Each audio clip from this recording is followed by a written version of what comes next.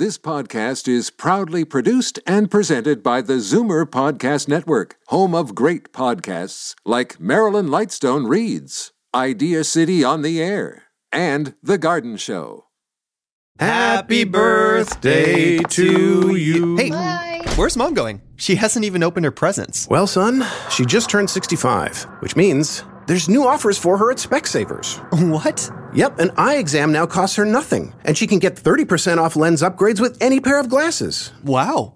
So, can we cut the cake now? You betcha. No-cost eye exams are for eligible seniors at all participating locations with costs covered by provincial health care. Conditions apply. See specsavers.ca.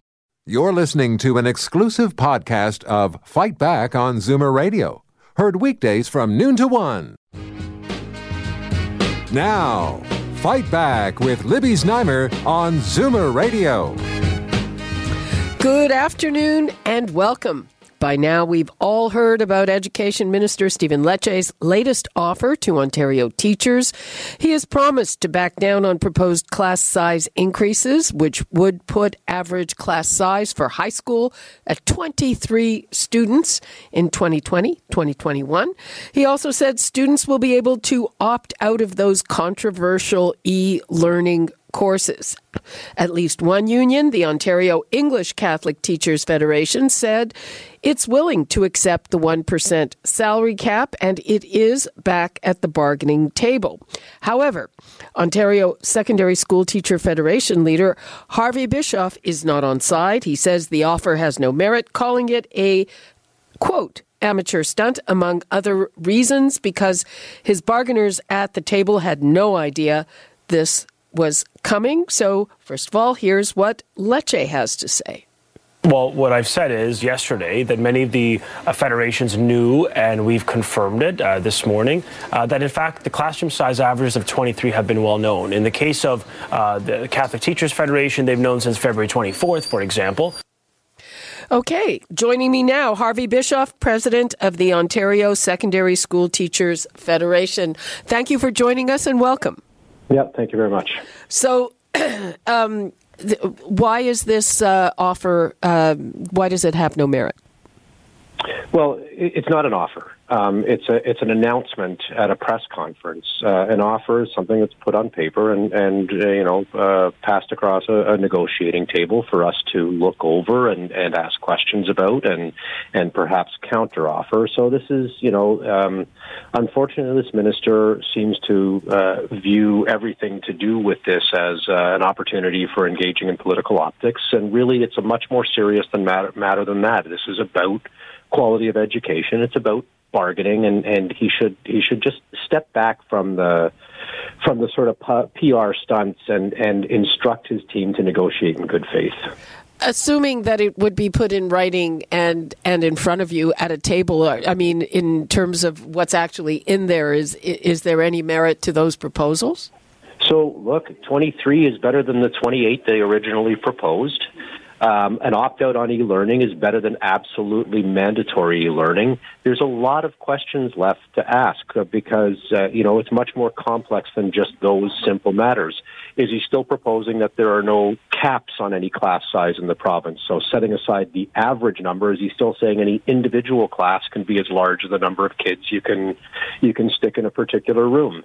How is that going to function? When it comes to e-learning, is he still saying that the class size for e-learning should be 35 students, which is, concerning in terms of their access to the supports that they would need if they don't opt out of those courses. So there's a lot of discussion left to be had with unquestionably the gap having been narrowed somewhat. You're sounding more conciliatory today than I have in the past. Are you willing to get back to the table based on this? I'm willing to, if the government signals that it is prepared to engage in flexibility at the bargaining table. If they're saying that these things that they've put forward are absolutely bottom lines and there's no discussion to be had on them, when there's still lack of clarity on significant issues like class size caps, then we're going to have a problem. I would hope that we would simply engage in the negotiations process, a good faith negotiations process, which doesn't involve the minister actually interrupting the talks that we had ongoing yesterday. No heads up to us through his representatives. I mean, at the very least, it's terrible form. It's not conducive to making progress. So I'm happy to engage in good faith negotiations. Is it a problem that he himself is not at the bargaining table? It really isn't. I mean, very honestly, I would expect that he would have a negotiating team that would pursue the mandate that's delivered by the minister. That's perfectly fine. Certainly I've offered to have, offline discussions with them. Those offers haven't been accepted. And so we proceed at the bargaining table, and that's, honestly, I have no complaint about that. Okay. You're still going ahead with a strike tomorrow, correct? Yes. Yeah. Look, we have repeatedly offered to the minister, if he commits to last year's staffing ratios, that we would postpone any strike action. He hasn't committed to last year's staffing ratios. He's still proposing, in fact, a loss of well over 1,000 teachers in our high school system, all of whom provided, face-to-face service to students, all of whom, many of whom were providing course options to students as well. Some had different roles where they served students.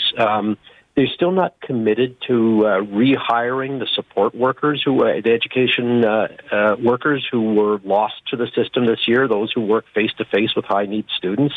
If he wants to commit to those ratios, we'll postpone our action. Okay. I mean, he asked all the unions to back off the protest, the strike tomorrow, but I guess that is not happening. No, it's not happening, not as long as there are still significant erosions to the quality of education on the table, and that they have indicated that these are absolute bottom lines. That's problematic. So, in terms of the battle for the hearts and minds of parents and of taxpayers, do you think that, he's been saying all along that it's about the money for the union and also about keeping up your numbers of union members. How do you counter that? He's been saying all along, he's been saying for months and months that 25 is the right class size. Had we accepted that, we would have done a massive disservice to our students and the quality of their education. He's been saying all along that he's defending the interests of parents and students. And when his consultation results finally got released against his will, we found out that, in fact, he's been doing the exact opposite. And he's been pursuing ends that are exactly the opposite of what parents told him they wanted in their very own consultation. So, I don't think parents are going to believe that he's all of a sudden accidentally stumbled on his misplaced principles at this point. I was asking you about the money for teachers, the 1%. There's been another union. Yeah, I'm sorry. I thought you were asking me about public perception of where this bargaining stands. Public perception of the fact that he says, okay, what he's saying is that for the teachers, it's about the money, it's about the fact that they want more than 1%. There would be a way to test that. I mean, first of all, let's have bargaining at the table. That's how bargaining proceeds. Secondly, if he commits to last year's staffing ratios and no mandatory learning, that would make for an interesting conversation. But he hasn't done that. He's still pursuing the erosion of quality of education. He has for months and months and months been discrediting my members' commitment to their students. It's disheartening for my members. It's frustrating for them. They spend every single day fully committed to the kids they serve on a face-to-face basis. These are frontline workers. So, that inflammatory rhetoric from the minister is, again, unhelpful. Okay, so tomorrow there's a big job action.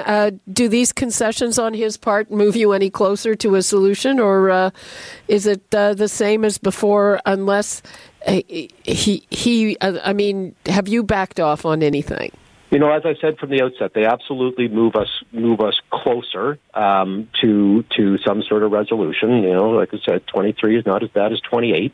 And there's some, the opt-out is better than no opt-out. So they move us closer, but they certainly, we're not at the point of having resolved the issues. There's a lot of matters to be dealt with yet, and I'd like to be at a bargaining table engaged in good faith negotiations to get those things resolved in a way that supports quality education environments.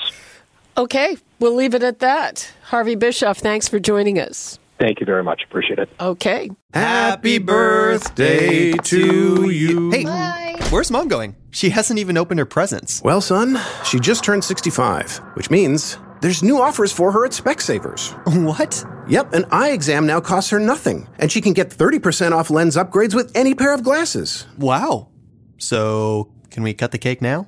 You betcha. No-cost eye exams are for eligible seniors at all participating locations with costs covered by provincial health care. Conditions apply. See specsavers.ca.